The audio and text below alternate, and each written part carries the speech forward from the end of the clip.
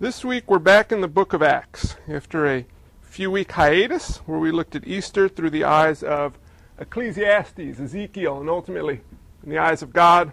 We're going to get back into Acts, and we're going to be in Acts chapter 9.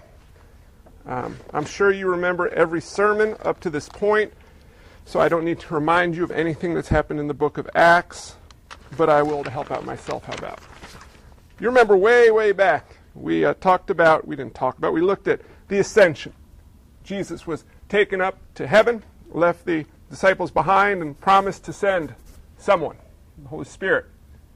At Pentecost, we had the arrival of the Holy Spirit, and we saw the tongues of fire as if of fire. We saw the people filled with the Holy Spirit, speaking foreign languages. Peter stepped up. He said they're not drunk. He explained what was happening as he showed the Old Testament prophecies, and we saw multitudes come to faith. We met a guy named Joseph, who you know better as Barnabas. Barnabas sold a field and brought the money to the apostles' feet. Ananias and Sapphira were next. They thought it was pretty cool how he was recognized, so they sold a field and brought some of the money to the apostles' feet, and they lied about it to the Holy Spirit. Didn't go well. They got dead. We met Stephen, a man full of grace and power who had a face like an angel's, and he was stoned to death, which led to a persecution and a scattering as we met Saul. We then saw Simon the magician and false faith. We saw the Ethiopian eunuch in saving faith. And last time we were in Acts, we met Saul on the road to Damascus. Well, today we're going to pick up as Saul enters into Damascus, and he's hanging out at a house on Straight Street that belongs to Judas. And he can't see. I'm going to meet a rather obscure man who we don't know much about. And I was reading this, I guess it would be considered it's not a poem, but a short little paragraph that was written by a man named Tim Hansel. I wanted to share it with you. It very much applies. I think it could be a letter that Ananias would have written if he lived today, after this event that took place on Straight Street. It's called The Road of Life. It says, "At first I saw God as my observer, my judge, keeping track of the things I did wrong, so as to know whether I merited heaven or hell when I die. He was out there, sort of like a president. But later on, when I met Christ, it seemed as though life were rather like a bike ride. But it was a tandem bike, and I noticed Christ was in the back helping me pedal. I don't know just when it was that he suggested we change places, but life has not been the same since. When I had control, I knew the way. It was rather boring, but predictable. It was the shortest distance between 2 points. But when he took the lead, he knew delightful long cuts up mountains and through rocky places at breakneck speeds. It was all I could do to hang on. Even though it looked like madness, he said, 'Pedal!' I worried and was anxious and asked, 'Where are you taking me?' He laughed and didn't answer, and I started to learn to trust. I forgot my boring life and entered into the adventure, and when I'd say, 'I'm scared,' he'd lean back and touch my hand. He took me to people with gifts that I needed, gifts of healing, acceptance, and joy, then gave me gifts to take on my journey, my Lord's and mine. And we were off again. He said, 'Give the gifts away. They're extra baggage, too much weight.' So I did, to people we met, and I found that in giving I received, and still our burden was light. I did not trust him at first in control of my life. I thought he'd wreck it. But he knows bike secrets. He knows how to make it bend to take sharp corners. He knows how to jump to clear high rocks. He knows how to fly to shorten scary passages. And I'm learning to shut up and pedal in the strangest places. And I'm beginning to enjoy the view and the cool breeze on my face with my delightful constant companion, Jesus Christ. And when I'm sure I just can't do it anymore, he smiles and says, 'Pedal.'" Today we're going to talk about that. We're going to talk about the 3 O's that I found in Acts 9, 10 through 19. The first O is the main O, but there are 2 secondary O's I don't want you guys to miss. We're going to meet a man named Ananias who was a devout Jew. Acts 22 also talks briefly about him, and after that he's gone from Scripture. Church tradition tells us that he was one of the bishops in Damascus. We don't know if that's true, but he was very likely a leader in the church in Damascus, and persecution was on the way. You read a biblical text, they easily get sanitized. Ananias lived in Damascus, always coming to Damascus to persecute the church, but Saul got saved on the road to Damascus. Ho-hum, right? Think about it this way. Imagine we're sitting here today, and some armed men come in. And they line us up, and they take us downstairs, and they tell us, here's your choice. You deny your faith in Christ, or you're going to be taken away and imprisoned for the rest of your life at best, or we might kill you. That's what was happening in Jerusalem. They didn't have guns like that, but people were coming in where churches were gathering to worship, and they were taking away the believers to persecute them, or the people could deny their faith. So imagine coming here on a Sunday with that potential. Where are you going? Oh, to church. Cool, me too. You didn't hear that so much. Where are you going to church? Oh, you're crazy. You could get yourself killed going to a place like that. Yeah, I could. But you go. Well, Ananias is in Damascus, and the persecution hadn't gotten there yet, but it was on its way coming down the road. And you can envision word coming, how close Paul was getting. Saul at the time. We'll talk about the name change another time. How close he's getting and what's going to happen. And imagine Ananias knows he's coming, and all of a sudden this happens. Now there was a disciple at Damascus named Ananias. The Lord said to him in a vision, Ananias. And he said, Here I am, Lord. The Lord said, Rise and go to Straight Street. And at the house of Judas look for a man of Tarsus named Saul. For behold, he is praying, and he has seen a vision. A man named Ananias is going to come in and lay his hands on him so that he might regain his sight. But Ananias answered, Lord, I've heard from many about this man, how much evil he has done to your saints at Jerusalem. And here he has authority from the chief priest to bind all who call on your name. But the Lord said to him, Go, for he is a chosen instrument of mine, to carry my name before the Gentiles and kings and the children of Israel. For I will show him how much he must suffer for the sake of my name.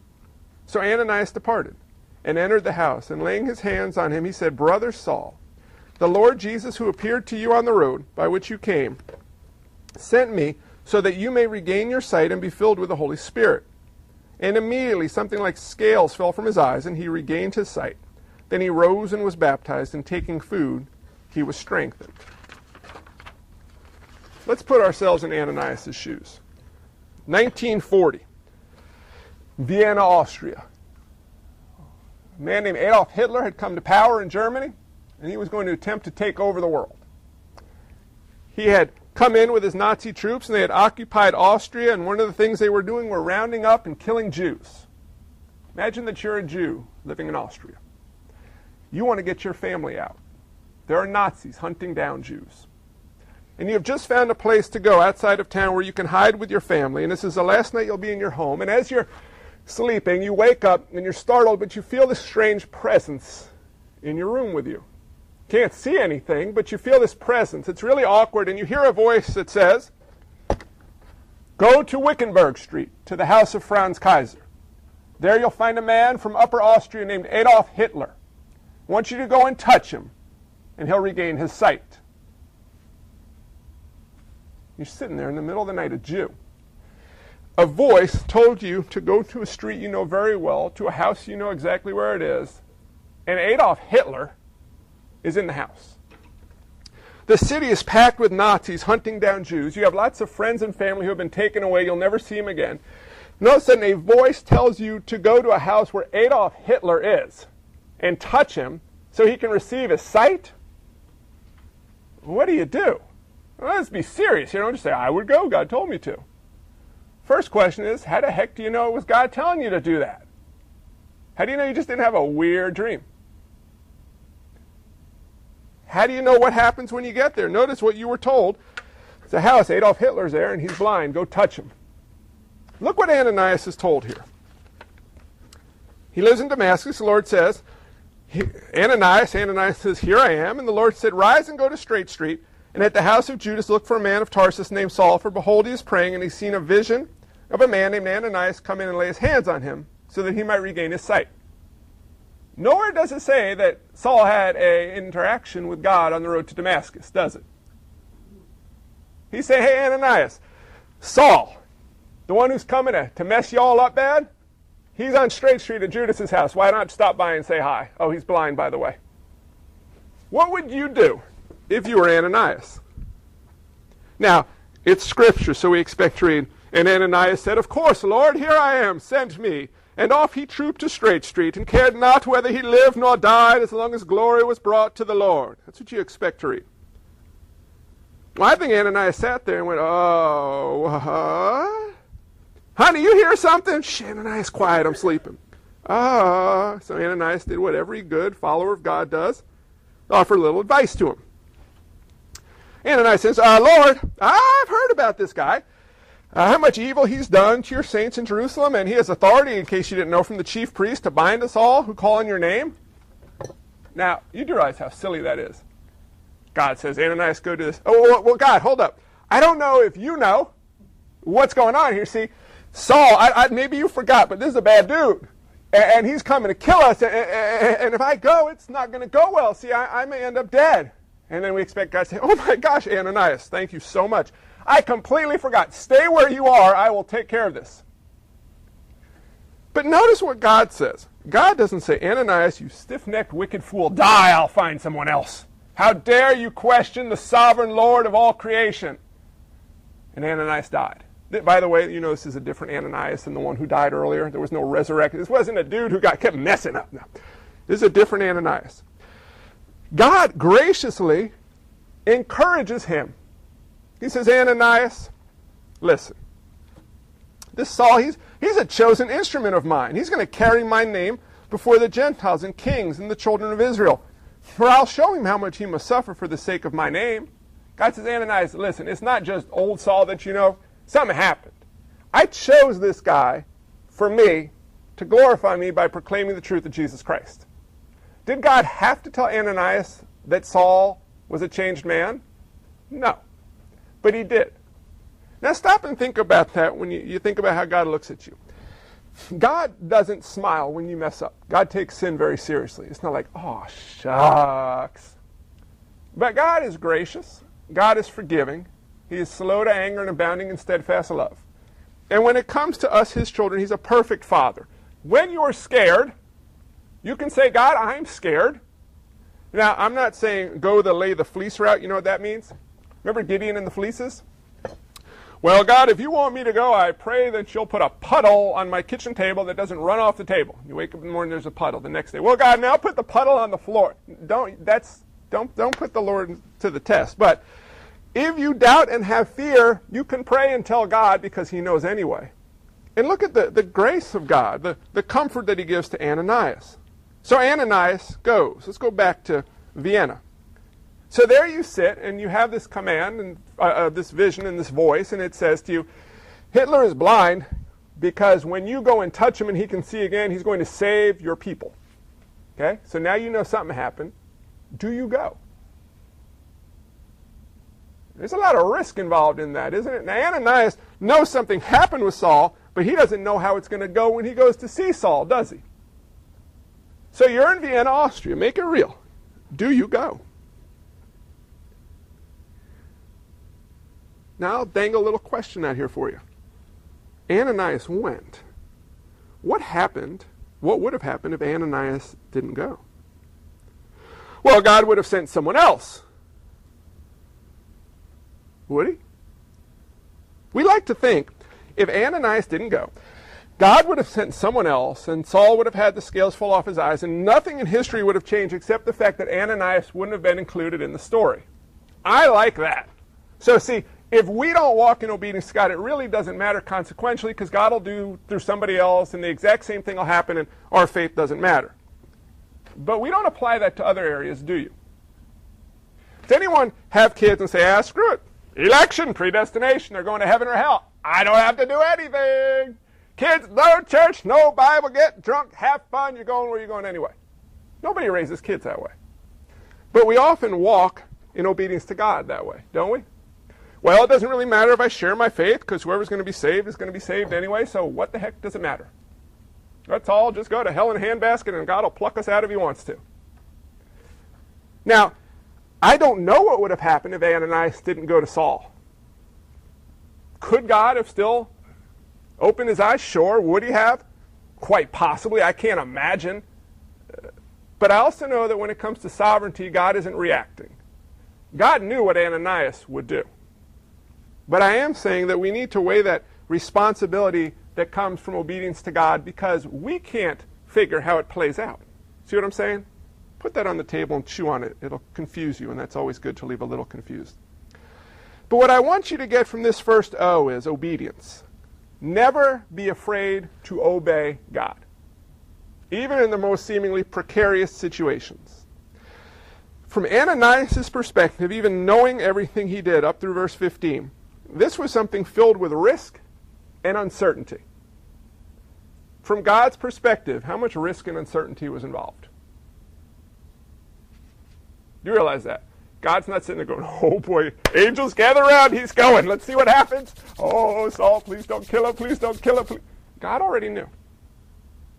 When God commands us to do something, understand, faith comes into play because we doubt and have reservations and trepidation, and those are emotions that go away in heaven. You do realize that? I imagine angels, if they have glimpses of what's going on, they're sitting there going, what is wrong with them? What? God told them to do it. Why aren't they doing it? They have this strange emotion called doubt and fear. Why? Why would they be afraid? Don't they know that God is with them and God told them and there's nothing to fear? Oh no, they have sin too, remember? So they're all screwed up. When God gives us a clear command, we don't need to be afraid. We just need to walk in obedience. How do you know, though, when God's telling you to do something? Do we wake up at night all of a sudden and feel a strange presence and a voice tells us, go empty the refrigerator and light it on fire? Yes, Lord. How do you know? How do you know what God's telling you to do and what God's not telling you to do? Or do we expect to be woken and told, go to your neighbor's house and tell them right now? Do you go? How do you decipher the craziness in your head? Or maybe something from God in your head? Why did Ananias have this vision? God still does speak through visions today, okay? But that is not his primary mechanism of communication. Read the book of Hebrews, it'll talk about that. In the past, God spoke through the prophets and he spoke through visions. Today we have the canon of Scripture. We have the New Testament. Ananias didn't have the book of Acts. It wasn't like he was reading Acts 9 and goes, my goodness, talk about speaking straight to you. This is me. I was supposed to go to Straight Street, to Judas's house. He didn't have this. Before Scripture, God often spoke through dreams and visions. He still can, and I believe does today, but that's not his primary mechanism of communicating his will to us. It's Scripture. So what do? You start with what he tells you to do through his Word. And sometimes you have a clear command, and you look at doing that, and you say, well, this will go really, really bad. Minor example, if I invite my neighbor to this, I mean, how pathetic is this? Ananias is going to see Saul, and I'm talking about inviting my neighbor, right? Okay, bear with me. If I go, I got to live with this guy for years to come, and what if I create an awkward relationship, and then our kids have problems, and this thing can go really bad, God? But I know clearly it would be pleasing to God to have this conversation with him. So you take that tiny, tiny baby step of obedience, and just trust that God knows what he's doing with it. All the excuses, God tells us many ways how to use our time, talent, and treasure, yes? We often say, well, God, look, it's not going to go real well. We're going to have no friends, we're going to be beaten up, and we're going to starve to death if I do what you tell us to do. Do you think God's going, oh, shoot, you're right? Or is God saying, no, trust me? God tells us a variety of things through his Word. And what we need to understand is we never have to be afraid to obey God, but we should be incredibly fearful to walk outside of obedience. That attractive beast over there called sin that we keep getting drawn to, that's the scary place, but that seems to be the easy place. The commands of our loving Heavenly Father are where we're to go, trusting, and then we get to rejoice on the back end of it. Our job is not to counsel God, rather it's to be willing to hear from God and to walk in obedience, knowing that we can joyfully trust and fear not, for God is with us. Second, I want to talk about obscurity. We live in a bit of a celebrity-driven, me-focused culture, in case you haven't noticed. When we read the Bible, we meet people of big names: Moses, Joshua, Samuel, Deborah, Esther, Isaiah, Peter, Saul, John. We go on and on. These big name folks who did big stuff, right? And we're like, yeah, God, make me a champion, a giant of the faith, like Moses, like Paul, like Peter, like John.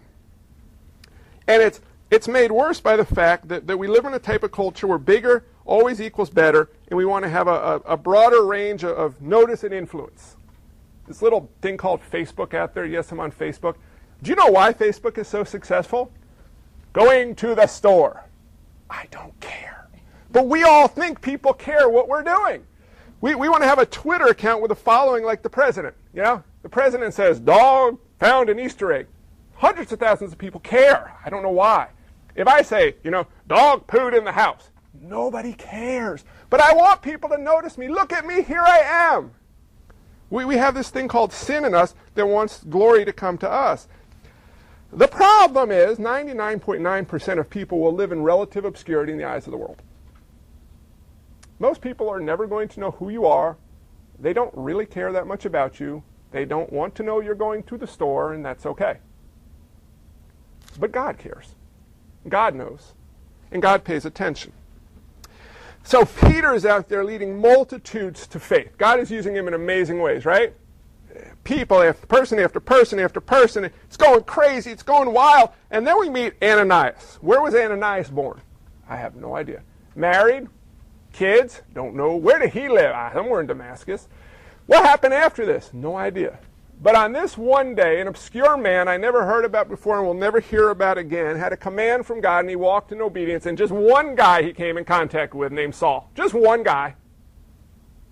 And all he had to do was just touch him. And he did it. And we never hear about him again.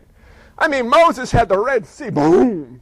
He had the manna. He had the wars where he held his arms up. He had the tablets. He had the burning bush. I mean, he was up in Egypt as a kid. He came back, the 10 plagues. He was big time. If he had a Twitter account, I'm on.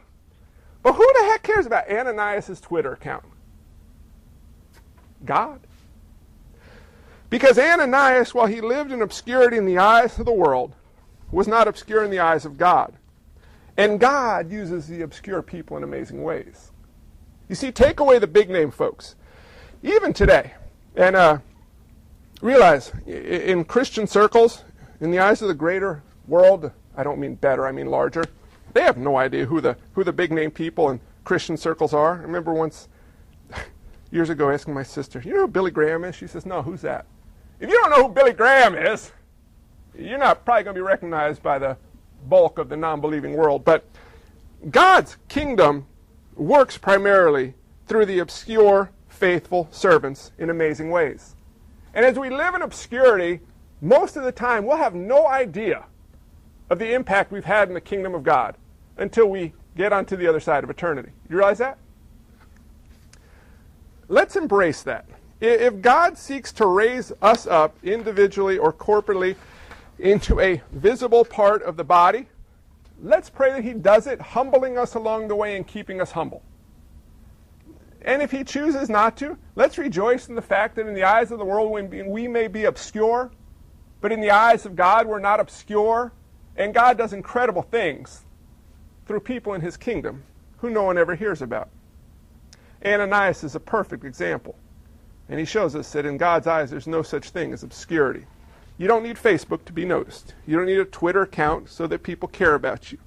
You have a heavenly Father who sent his only Son because of the incredible love he has for each and every one of you. You understand that? God knows the number of hairs on your heads. He cares about the sparrows. How much more does he care about you? Think of all those people who wake up and post, strange stuff because they want someone to care. They want someone to notice. And realize we all have that somewhere deep down inside of us. But ultimately, fulfillment and contentment isn't going to be coming from people recognizing us or approving of us or applauding us. It's from knowing that God himself loves us and delights in us and lives in an eternal relationship with us. Embrace obscurity. If God wants to bring you out for people to see on a grand scale, don't delight in the praises of man. Let God get you there. Don't climb up yourself. Let God bring you there, and you will still find obscurity is a place to be in the eyes of the world. I'll give you an example of it on this last point of one. Never underestimate the value of one person coming to faith. Edward Kimball. You guys know who Edward Kimball is? Nobody? Edward Kimball. How about the date? April 22nd, 1855. Now, I would venture that Edward Kimball and what happened on April 22nd of 1855 has impacted at least a few people in this room. And you have no idea about it. But you don't know who Edward Kimball is, really? April 22nd, 1855? What? Very good. No, not at all. It's intentionally picked because no one knows who it is. Edward Kimball was an obscure man who was faithful in walking in obedience and had the opportunity to present the gospel to one person in particular, and he faithfully did it, and that one person came to faith. That one person was probably about this tall. Edward Kimball was a Sunday school teacher. And it wasn't like the multitudes were coming to faith at the time. And there was a group that he worked with, and these weren't, your kids from good Christian homes. This was a ragtag motley group. Edward Kimball wasn't recognized for what he did, but he did it in obscurity, he did it in faithfulness to God, and he did it because he recognized the value of one person coming to faith. April 22nd, 1855, a little kid named D.L. Moody came to faith in Christ. Now, if you don't know who D.L. Moody is, Google it. I'm not going to try to sum up his story. There are some wonderful biographies. I could recommend a couple. But D.L. Moody is a man who shared his faith with a lot more than one person and saw a lot of people come to faith through God working with his life. But it all began with a guy named Edward Kimball, a faithful Sunday school teacher who took this ragtag motley kid and loved him and presented the truth to him and prayed for him, and look what happened. Ananias knew the work that Peter was doing and the multitudes coming to faith. Heck, he might have come to faith through the preaching of Peter. We don't know. But I only know of one guy who Ananias was used in the process of bringing them to faith, and it happened to be a guy named Saul who did some pretty amazing stuff. God's crossed our paths, each and every one of our paths, with a bunch of people. Often we want to influence the masses. I'd love to see every person in Chester County presented with the gospel and come to saving faith in Christ. But let's just start with one. The next door neighbor you have, the coworker, the little kid that you have in your house, or the friend from next door in that family. Walk in obedience to God. Take his commands seriously and understand that obedience is the safest place to be. Embrace obscurity. Do you think Edward Kimball is in heaven and D.L. Moody gets here? He's like, oh, God, come on. Look at all the cool stuff he got to do, and I just got to teach Sunday school? No. But D.L. Moody needed an Edward Kimball. Saul needed an Ananias. Who needs us to walk in obedience to God? Do you ever think about that? It often happens through scary steps. Now, praise God that we live in a time and in a place where you're not going to be physically beaten for sharing your faith. Now, 50 years from now, who the heck knows what's going to happen? I imagine if we keep on the current trend, it might be a little harder to share your faith. But we live in a time where we can. I wish I wrote this quote down. It was a quote referenced, it might have been Piper, talking about how he believes, John Piper, that America is the most difficult place to raise Christian children and for Christians to live. Not because of the persecution we face, but the distractions that we have. And I think that's the hardest thing.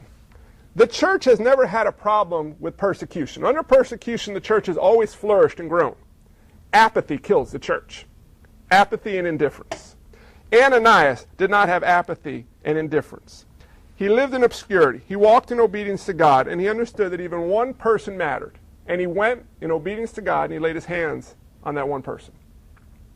What would happen for each and every one of us if we began to pay attention to that one person that God has crossed our paths with? And we began to pray for those people, that God would open their eyes to the truth. That we began to pray that God would give us opportunities to share the gospel with them. That we would pray that God would equip us to walk in greater obedience before them. What if we continued to do that? What might God do through us? And what might he then do through them? Does that make sense? So I'm reading this story. The guy gets a little bit of ink in the Bible, but that's it. There was a disciple at Damascus named Ananias. The Lord said to him in a vision, Ananias, and he said, Here I am, Lord. And the Lord said to him, Rise and go to the street called Straight. And at the house of Judas look for a man of Tarsus named Saul, for behold, he is praying, and he has seen in a vision a man named Ananias come in and lay his hands on him, so that he might regain his sight. And Ananias answered, Lord, I have heard from many about this man, how much evil he has done to your saints, and here he has authority from the chief priest to bind all who call on your name. But the Lord said to him, Go. Now notice this. I'm going to wrap up on this part. He is a chosen instrument of mine. He's a chosen instrument of mine. God chose Saul. Do you understand what our job is? It's to go out and find who God has chosen.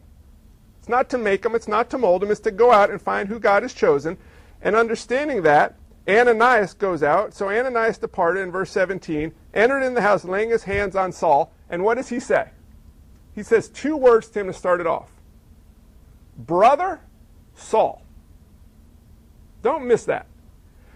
Ananias had fear and trepidation and uncertainty, and he's saying, God, this is going to go bad. Please don't make me go. He then had a greater comfort and clarity from God, and he walked in such obedience that he went into the house. You can see him knock, knock, knock, and Judas opens the door. Hey, Ananias, we've been expecting you. Oh. He walks into an upper room where this man, he's never seen him before, but he knows about him, is sitting there, probably on his knees, with his head bowed because he can't see, praying. Ananias walks up to him. He puts his hand on his back. And he says to him, the greatest persecutor the church had known, the man approving the murder and incarceration and physical punishment of people all over, followers of the way. This same Saul, Ananias walks up to him, puts his hands on him, not shaking in fear, but rejoicing in knowing who he's next to, and says to him, Brother Saul. Ananias saw scales fall off of the man's face. No other human being in all of eternity ever saw that. Saul didn't see it. He was blind at the time. Luke wrote about it because he heard about it.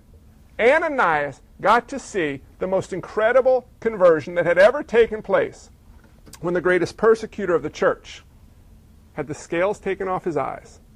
Ananias got to see it. Ananias got to be used in it because he walked in obedience, because he embraced obscurity, and because he understood the importance of just one person. What might God do through each and every one of us? What might he show us? How might he use us? Perhaps 100, 200 years from now, someone might say, who knows who Renee is? Who knows who Kirsten is? People go, what do you mean? Who knows the date, February 11th, 2015? What are you talking about? But see, we'd all smile because we know the story of what happened. And we know the obscure event that no one noticed at the time, but God used in such grand scales. Ananias, an amazing guy. Ananias, an amazing example of the power, the grace, and the love of God. Could God have just said to Saul, boom, you are a new creation on the road to Damascus? Yeah. Did he have to blind him, and did he need Ananias, help me out, I got him almost there, I just need you to finish it off? Did he need that? No. But he allowed Ananias a part in his work. Why? Because he is a loving father who delights in giving every good thing to his children. He invited Ananias to be a part of his work, and Ananias had a joy that you can't understand unless you get to do the same thing, and we do. God invites us to be involved in his work so we might delight and rejoice in doing what we were made to do. That's what I get from Ananias. 3 O's. Obedience, obscurity, and 1. Let's pray. Father God, I thank you for how you chose to use Ananias. I thank you for the fact that you've recorded these real historical events for us to see. I look forward, Father, one day to meeting Ananias in heaven and hearing him tell the story and fleshing out some of those details we don't know. I look forward to him giving us the pictures of the sights and the sounds and the smells of his walk down that road of Straight Street to the particular house of Judas. I love to hear what happened as he walked in and where Saul was and what it was like as he took him to be baptized and how they rejoiced and what they spoke about after Saul was baptized. God, what 2 amazing miracles. One, that Saul came to faith. And 2, that you chose to use Ananias, another man who miraculously came to faith, but you chose to use him in the process. God, why you chose to use us in the process of proclaiming your good news to the lost? Why, Holy Spirit, you chose to dwell in us to convict the world of sin and righteousness and judgment? See, it doesn't make sense to us, God, because we seem to just get in the way. I pray that you would help us to get ourselves out of the way so we might walk more fully in the way that you've prepared for us. Holy Spirit, empower us. Lord Jesus, hear our prayers. Father, use us. Do a mighty work in us and through us, and help us take those small steps of obedience. And as we're faithful in little, I pray you entrust greater things to us for your glory. God, as we live in obscurity at times, I pray that we remember that you see us at all times, that you care about us more fully than we can ever realize. And I pray that we never seek to elevate ourselves to receive the applause and notice of men, but if you so choose in your sovereign will to elevate us to a position of visibility, that you would keep us humble along the way and help us to be something people forget about or notice only as a sign, Father, that points to you, to the love you have for the world, to the way you've made so that none have to be lost, but all can be saved who will turn to you, repent of their sins, and walk in obedience to you. Lord Jesus, thank you for your incredible love for us. Thank you, God, that we can be a part of the work that Ananias was called to. And I pray that you would open our eyes to see what you are up to amongst us, who it is that you have chosen around us, and give us the courage to walk up and maybe not physically place our hands upon them, but love them, explain to them the truth, and walk alongside them as they become a disciple of yours so they might do likewise. In the name of Jesus Christ, we pray all these things. Amen.